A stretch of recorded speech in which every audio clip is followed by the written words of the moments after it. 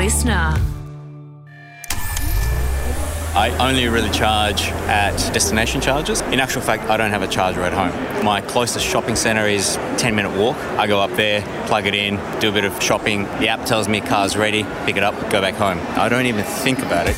He is living the dream because, let's face it, charging is a bit of a pain point for a lot of EV drivers. So, will destination charging be the go method of charging for the EV driver of tomorrow? The charging market is probably the biggest weakness at the moment, or perceived weakness. And for the first time in nearly 4 years of owning an electric car, I actually had to wait for a charger at a supercharger. But that's the first time in 4 years, nearly 50,000 kilometres of driving. What will the future of charging look like for EV drivers? And where does destination charging fit into that whole big picture? That's the questions we're asking on this episode of What's Under the Bonnet. G'day guys, Greg Rust and Nadine Armstrong here with you for another episode of What's Under the Bonnet. Today we are going to be looking at, as Nadine said in the introduction there, the future of charging with a kind of special focus around destination charging. Yeah, that's right. Destination charging still seems to be this sort of untapped resource in the EV community, but when you get into the habit, you might find that you don't even need to rely so much on that at-home charger. You think? Yeah, Bit cool. Potentially.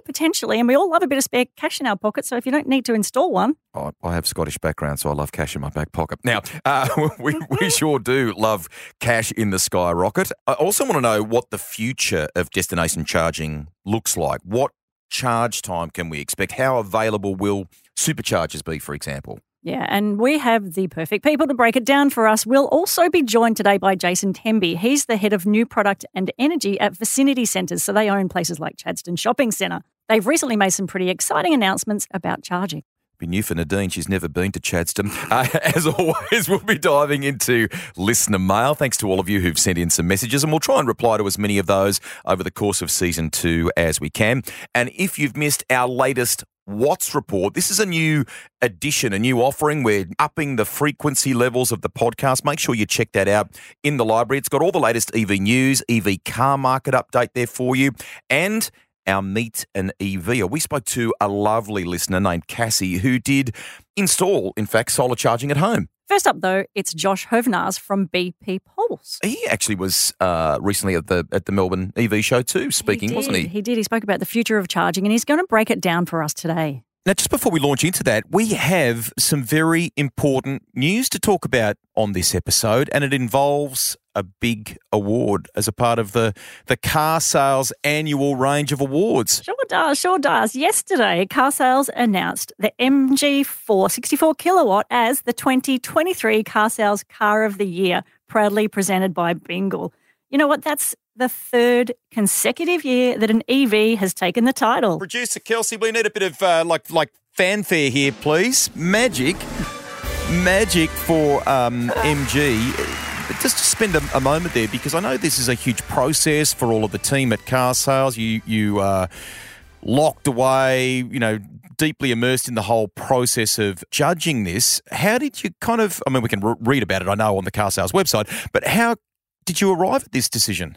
Yeah, you're right. It's a huge deal. I mean, it's just even to be a contender is a huge deal, to be honest, because we do have a really strict criteria.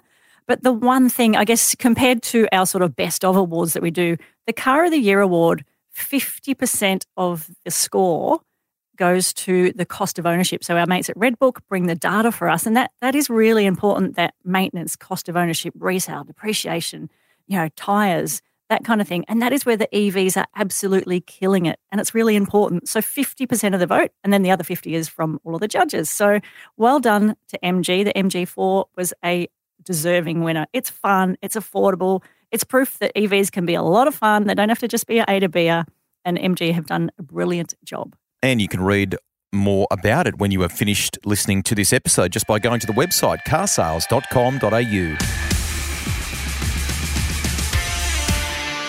I'm not sure if I'm going to pronounce this correctly because I don't reckon my Dutch is great, but Josh Hovnars is the Business Development Manager at BP Pulse, who we met recently at the Melbourne EV show. So we've been very excited to get him on the podcast. Josh, welcome.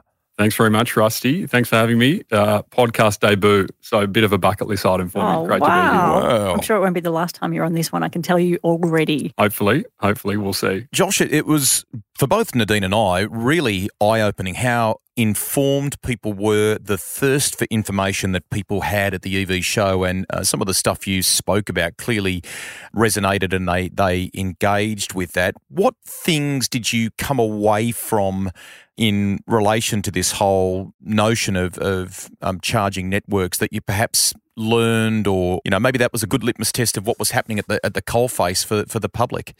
Yeah, I remember at the start of my presentation, which was on how do we as a country deploy charging equipment efficiently, I asked the question, is this a topic that gets people's blood pumping? And I was surprised lots of people raised their hands, which was a pleasant surprise. So yeah, clearly it's a topic of passion of mine, but it clearly seems to be stoking interest in a lot of people out there who have moved to EVs or are looking to move to EVs. I think some of the statistics we look at says that more than half of those who are driving internal combustion engine vehicles now are looking to move to electric in the next few years. So it's no surprise to hear that, because having that charging infrastructure set up just gives so much more confidence for drivers to move to EV. That kind of leads us to the whole idea of net zero by 2050. Is the transport industry kind of on track to meet that, in your opinion? It's a great question, and I think it depends on who you ask. I think there's lots of debate about whether the transport industry in general is on track. There's certainly been lots of great progress made, particularly in the last couple of years, as the Australian government, as an example, has set a goal to be net zero and set some shorter-term emissions targets, and BP have done the same. In Australia, circa 20% of our country's emissions come from transport, so it's a significant wedge. We're quite clear at BP and BP Pulse that battery electric vehicles are one of the great ways we can reduce the emissions, particularly when they're powered by renewable electricity. That means that we have a pathway with battery electric vehicles. In terms of progress we've made thus far, it's very early days. Circa 1% of all the vehicles on the road are battery electric, so 99% are not. So we're investing in the energy system now at the moment, which is mainly hydrocarbons. But at the same time, we're transitioning capital into what we call our transition growth engines. So they're things like convenience, hydrogen, biofuels, EV charging, and renewables. And so over the past 3 years, we've transitioned from around 3% of our investment or capital in those areas to around 30%. There's still a long way to go. 100,000 charge points is our aim globally by 2030. So we think we at BP will be a very different company by 2030. Maybe before we get on to what BP Pulse are doing now, just reflect upon where we're at now in terms of the right charges in the right places. How are we going so far? We're going pretty well, but there's lots of room for improvement, and the task ahead is enormous. At the start of this year, there are around 5,000 charge points, public charge points on Australia's roads to facilitate the circa 70,000 battery electric vehicles that we had at the start of the year. So you can sort of run the numbers and work out how many charge points per vehicle, around 15 to 20. So we've got a base network set up, but above and beyond just the number of charge points that we have installed, we also have to think about the quality and the type of charge points.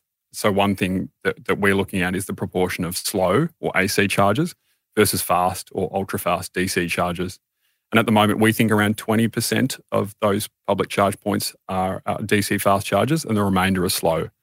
We at BP Pulse are really keen to ensure that there's an increasing number of rapid and fast chargers. And the more fast chargers we have, we hope, the greater the confidence that Australian drivers have to move to electric vehicles and be able to do those long road trips, as well as businesses who are looking to move to electric vehicles as well, who rely on vehicles being on the road and moving for their businesses to succeed. Perhaps before we keep chatting, maybe you could just, for the listeners, tell us what differentiates the AC, the slow versus the fast. So what, in terms of kilowatt hours, I guess. Yeah, sure. So generally AC chargers, I think in Australia can go up to 22 kilowatts in terms of speeds. So if we think about the standard battery size in a vehicle, somewhere around 60 kilowatt hours. So if you're running at 22 kilowatts for 3 hours, you're filling up that battery. But some AC chargers are 11 kilowatts and some lower than that as well. And your 3-pin plug at home will be somewhere around 1.5 to 2. And in that scenario, that's a 30-hour charge to get a full charge in a vehicle. So that's AC charging. DC charging generally, anything above 25 kilowatts, but generally you'll see them at 50 kilowatts and above in the industry at the moment and up to 350 kilowatts. And a good rule of thumb that we tend to speak about is, let's say you've got a 50 kilowatt charger, it can theoretically add 50 kilometres of range for every 10 minutes of charging. So if you're looking to add 400 kilometres of range, that's 80 minutes of charging on a 50 kilowatt charger. So clearly the faster the charging speed, and assuming that the vehicle can accept those charging rates, which is a whole other conversation, that really reduces the wait time and dwell time for drivers.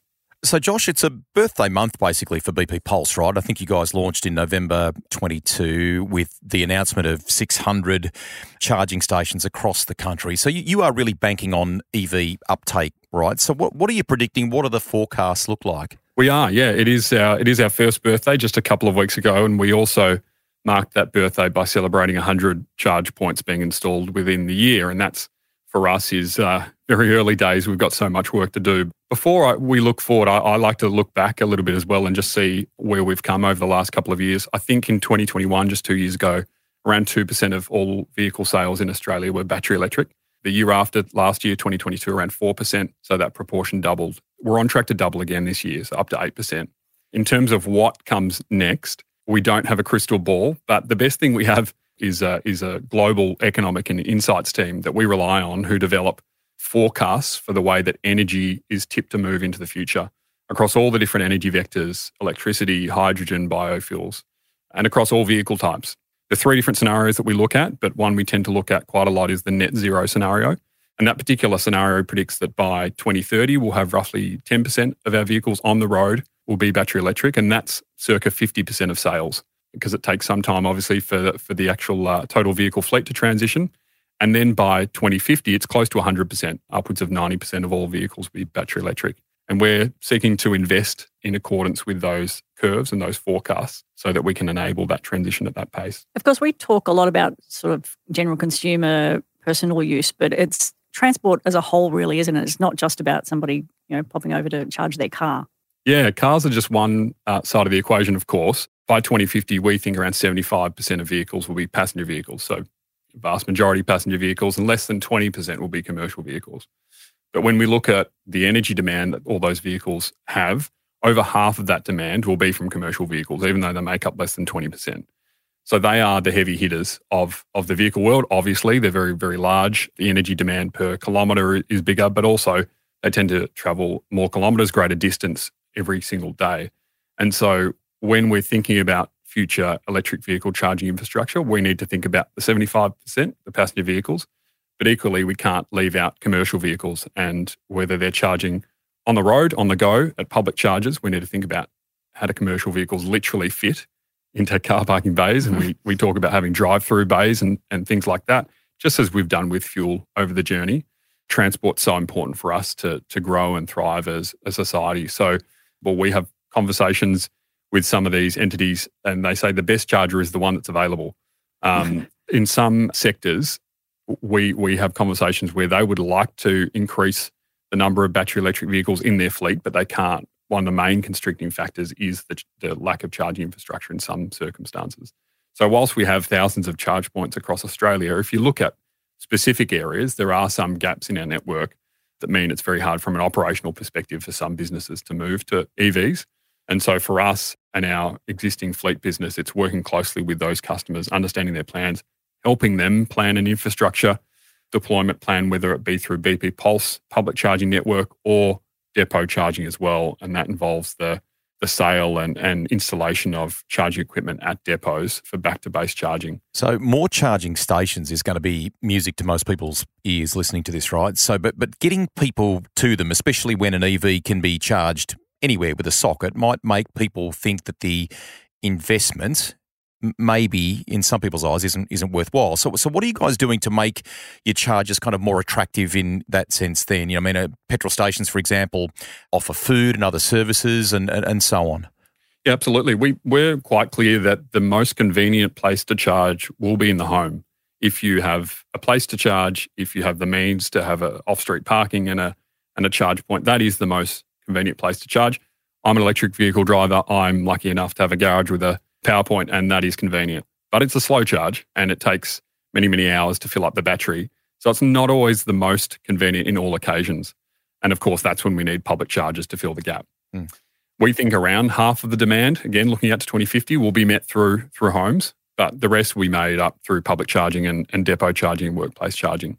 So they're not to be discounted. And in fact, they're the ones that consumers need most and businesses need most when they really critically need a charge.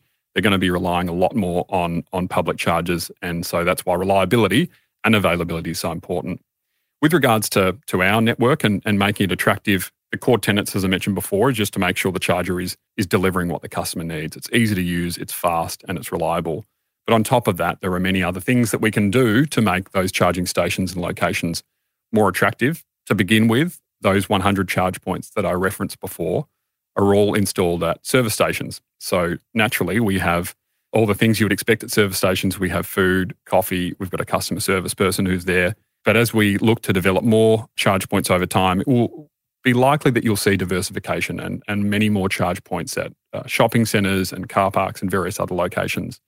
And that's where we as an industry and we at BP Pulse need to be clever about understanding from a customer's perspective, what do you really want to see at some of those locations? And some of the things we hear from customers are shelter. So if you're in a public car park and it's raining and windy, just a little bit of shelter goes a long way, as well as things to clean your car. You know, service stations has always given you wipes for your hands. It's given you various cleaning implements to clean your windscreen. So those types of things are important as well. But obviously somewhere to recharge your body with food, coffee, drinks is really important as well. So I think as we diversify and move, in some cases, away from the traditional service station model, you'll see some more unique ways to provide customers with some of those amenities. We've talked a bit about destination charging, but how do you actually choose, aside from sort of at petrol stations, how do you decide where to put the next charger?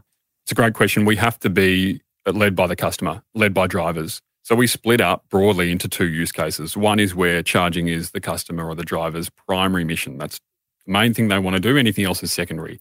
We call that on the go, and generally that's on highways and main roads for longer road trips or when they just want an ultra-fast charge, 10-minute dwell time and keep on moving. The second use case, as you mentioned, is destination. So that's where charging is a convenience. It's not a must-have. So the customer's attending the shops or going to the movies, and that's their primary mission. Secondary mission is to charge. When we look at that, first of all, we need to understand exactly where they want to charge. And we can also look at what the results tell us as we start to install chargers and see where demand is higher than others.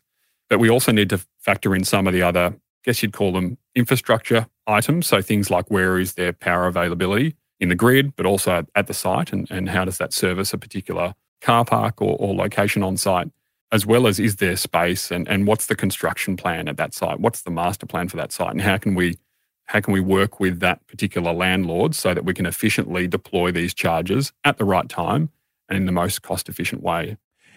BP Pulse announced fairly recently, I think it was the purchase of about 100 million worth of Tesla superchargers in the United States, wasn't it? And these guys can charge up to 250 kilowatts. So we don't have those in Australia yet, am I right? But obviously that's an indication that charging technology is going to be important in charging networks globally. What sort of things excite you about the future of charging tech as such?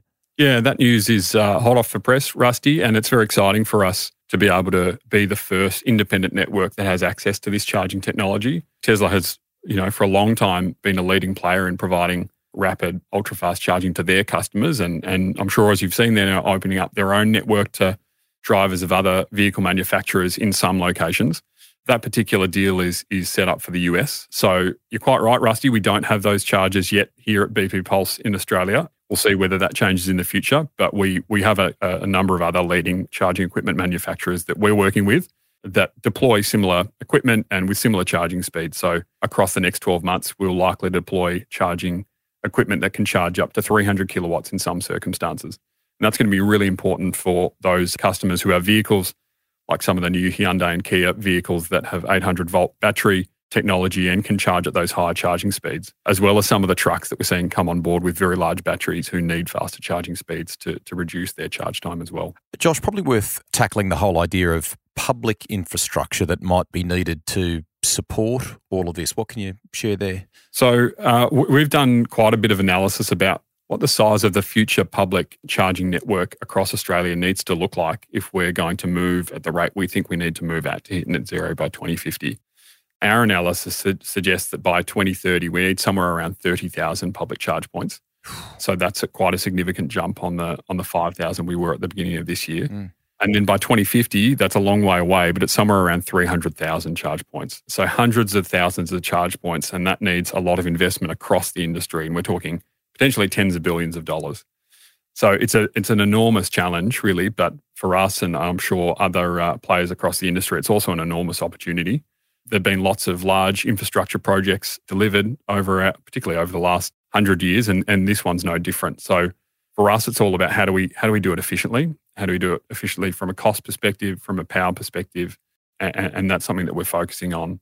And we can sort of break that down into 2 or 3 key areas. The first one would be focusing on the right locations. So we've spoken about locations before, but one of the things we're looking at is based on the 100 charge points we've deployed over the past year, there's quite a significant variability in demand, variability in utilisation across those locations. And so just as an example, in metro urban locations, we tend to see demand that's somewhere around 30% higher than non-metro and urban locations. The second thing is around charging speed and choosing the right charging speed that matches the driver need. And probably the best example I could think of this is in some CBD car parking locations, sometimes ultra-fast chargers are installed for customers and drivers who are maybe spending 8 hours in that car park because they're going to the office and spending a day there. And generally, if that's the customer that's using that charging equipment, that's a bit of a wasted asset because the vehicle will be charged in 20 or 30 minutes and then the vehicle will be sitting there idle for 7 or 8 hours. So that's a wasted asset in that scenario, and that's why it's really important to choose the right charging speed to match the customer need. And then the third one would be, how do we, as an industry, leverage the scale of installations? And for us, this brings up the concept of what we call charging gigahubs, and these are very, very large-scale charging locations.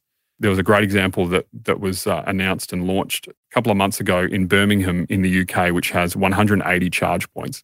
Many of them are ultra-fast chargers, and it provides quite significant cost savings on a per charge point basis. Consolidates a lot of the power, the construction and infrastructure costs in one project. And for customers, provides a really great service. If one charges down, that's not a worry at all. It provides great redundancy that you've got lots of different charging bays available. So those types of large-scale charging hub projects are something that we're really looking to for the future to maximise efficiency and to deploy charge points at the lowest cost possible. Josh, before we let you go, maybe you might be able to comment on this, but there's been that news about the memorandum of understanding between your rival in Ampol, Pacific Energy, Hyundai, Toyota, around this whole notion of hydrogen and to establish fuel cell charging stations on that path. Is there any talk about that with BP Pulse? What can you share on that side? So BP Pulse's remit is 100% EV charging, so that's our focus in our team. Having said that, as I mentioned before, one of BP's growth engines is hydrogen, and so we've got a number of different hydrogen projects in operation and in planning across Australia. So we opened one of Australia's first hydrogen refuelling facilities up at the BP Port of Brisbane truck stop up in Queensland just a few months ago, and that's one of Australia's, as I mentioned, first hydrogen refuelers. It's refuelling a bunch of Hyundai Nexos, as I understand, that are being run by the Queensland government. And that's something that I think BP, as well as the industry, is continuing to test. What's the financial viability of hydrogen refuelling stations? How does it work for passenger vehicles versus trucks?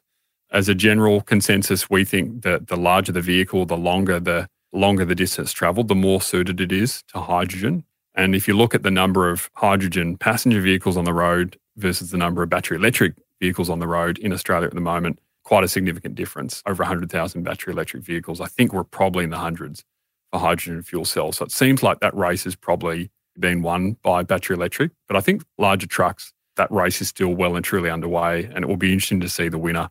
And it will really depend on viability and what suits commercial operators the most with regards to cost and operational efficiency. Just as you did at the EV show with some of the addresses to the audience there, the great questions that it inspired from the audience, you've been terrific today.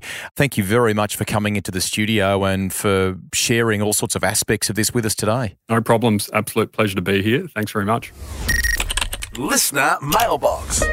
Let's have a little look at some listener mail. Now, you can DM us on socials. You can email in by going to the Electric Vehicle Hub, and you can find all sorts of great information there on the Car Sales Electric Vehicle Hub. We'd love your questions around this subject. And to be fair, we don't always know the answers, but we'll endeavour to go finding them for you. Some of us are all new to this space. So here's one that's come through from Janine in Orange, New South Wales. And she says, hey guys, I live obviously in regional New South Wales, and I've been thinking about an EV for a while. And I think the essence of this question is more about, okay, I'm in a regional area. Is that a good idea? What's the charging infrastructure like there? And is it up to date and so on? And it's probably fair to say that there is a bit of a them and us around people that live in regional areas compared to sort of city dwellers, because it is different depending on where you live and depending how much you drive. So most new EVs have a pretty good range. So Orange to where would she be driving? Bathurst? Bathurst. I mean, that's a bigger or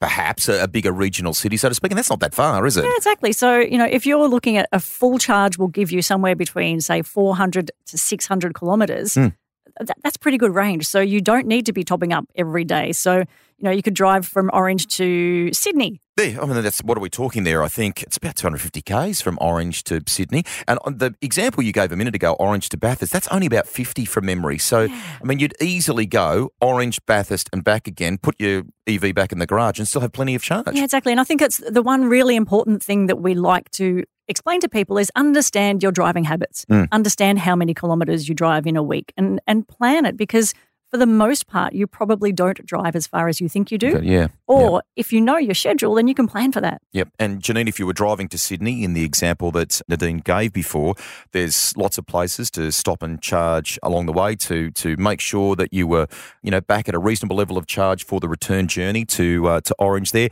If Janine was contemplating a second-hand car, probably the key thing that we've learned through season one is get the battery checked, understand what that looks like depending upon the model of car in question, and then the real range of that second-hand car is like. It's not unlike a normal car. You would get it checked over before you bought it, so do the same for an EV. So there you go, Janine. Hope that answers your question for you. Keep those emails and DMs coming. Really simple way to go about it. podcast@carsales.com.au.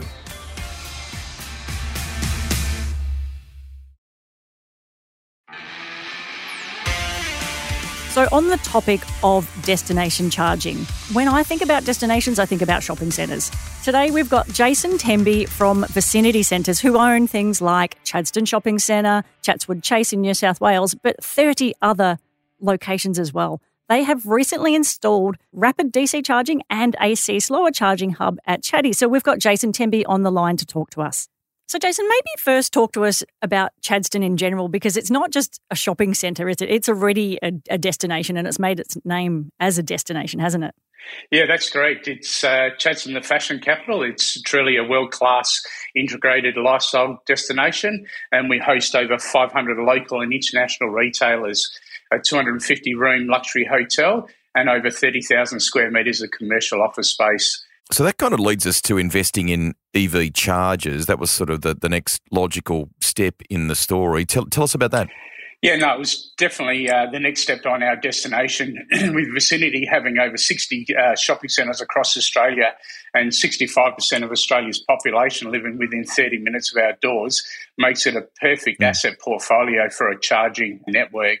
Electric vehicles really, form a key part of our integrated energy strategy and sustainability objectives. This was a no-brainer for ourselves. You've partnered with someone in this process, haven't you? So what kind of response have you had? Tell us about the partnership. And the chargers are all 100% powered by renewable sources or energy, aren't they? Yeah, that's correct. Currently we've deployed a range of EV charging solutions across our portfolio, from 15 120 kilowatt DC units to 28 7 kilowatt AC chargers. And we're currently looking to deploy an additional 10 DC units this financial year as part of the partnership with ENGIE, and made possible through the ARENA Future Fuels program. In regards to partnerships, ENGIE are investing time and resource into alternative power, and their mission is to lead zero carbon transition in Australia, which neatly aligns with Vicinity's own sustainability strategy. We also have other community partnerships with Horizon Power who have installed a DC charging unit at our Karratha shopping centre, and Tas Highways at our Northgate shopping centre in Tasmania. Jason, what are you seeing in terms of, are there any sort of patterns for shoppers? I know depending on what you visit Chadstone for, you could be there for 10 minutes or 10 hours. So what are you seeing? Are people going at certain times? Are they embracing the apps? Do they charge and then go and move their car when it's topped up? What are you seeing? Yeah, it's quite interesting. I mean, it's been a really encouraging response from our customers so far. And as you know, EV sales are growing year on year.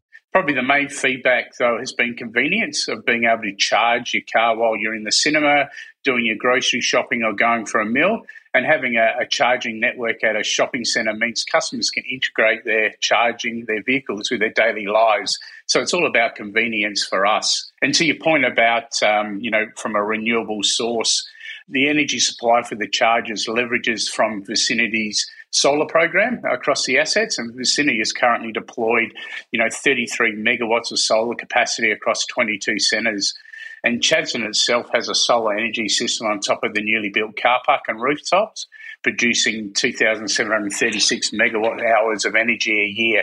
So it's really the next step in from our solar program and our integrated energy strategy to deploy the EV chargers and provide the convenience for our shoppers. We've seen great take-up in people buying more and more of these vehicles in terms of vehicle sales figures over the past year. Are you seeing people using the chargers, outside shopping hours, for example? We see a wide range. So, the typical shopper will use them during the day, but we also see across our portfolio of charging the usage at all times of the day. We've got some shopping centres where they're using them at midnight. We've got usages. On average, the time per charge we see in our centres is around 39 minutes per charge and around 28 kilowatt hours of energy. To give us some context, during the month of September, we had around 3,555 charge sessions across our portfolio of EV chargers. So it really does range on the time and obviously the offering, given they're quite unique in our shopping centres where we have cinemas, dining precincts and your general shopping. So the timing does range. Yeah, which brings me to my next question. You said 21 million a year. That's a lot of people coming through there. But so how important is that to ensure that chargers are installed in the places where people are already going, where they're already frequenting, rather than having to go to a purpose-built charging station? So how important is that for people? Yeah, the benefits of integrating chargers, in the location. So when we talk about convenience, it's not about having the chargers at the first car park at the entrance doorways. There's a lot of research that goes into the location, but it's also about the convenience factor as well. And what we're looking to do and the benefits of the EV chargers within our shopping centres is integrating the chargers more into the drivers' lifestyles so that, when they're at the shopping centre while they're at the cinema, as I mentioned, doing their weekly grocery shop or grabbing a coffee, they can integrate charging as part of their daily journey. And installing, EV chargers benefits both the consumer by providing the ultimate convenience and our retailers as well by having a network of chargers will bring new customers to the centre, allowing retailers to make new connections at the same time. So there's a real balance that we're looking for, around that convenience factor and integrating into their daily journey. And we've only really spoken about Chadstone in Victoria, but Vicinity have facilities throughout Australia. So this is something you're doing, throughout the whole country, isn't it? Yeah, that's correct. We're looking right across our portfolio.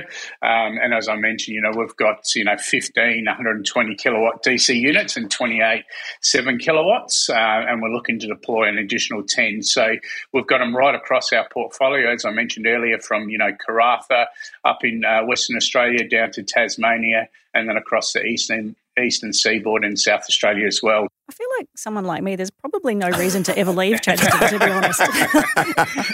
I could charge, I could stay in the hotel, I can eat at some great restaurants, do some retail therapy. Jason, it won't take much arm twisting for my colleague here to visit Chadstone or any of the others in the network. Thank you for coming on the pod and sharing about the fact that there is just now even more incentive for her to go there.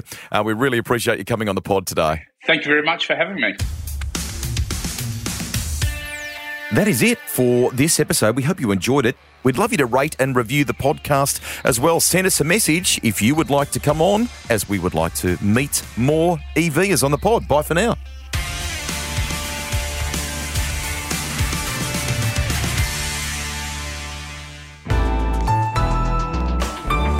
listener.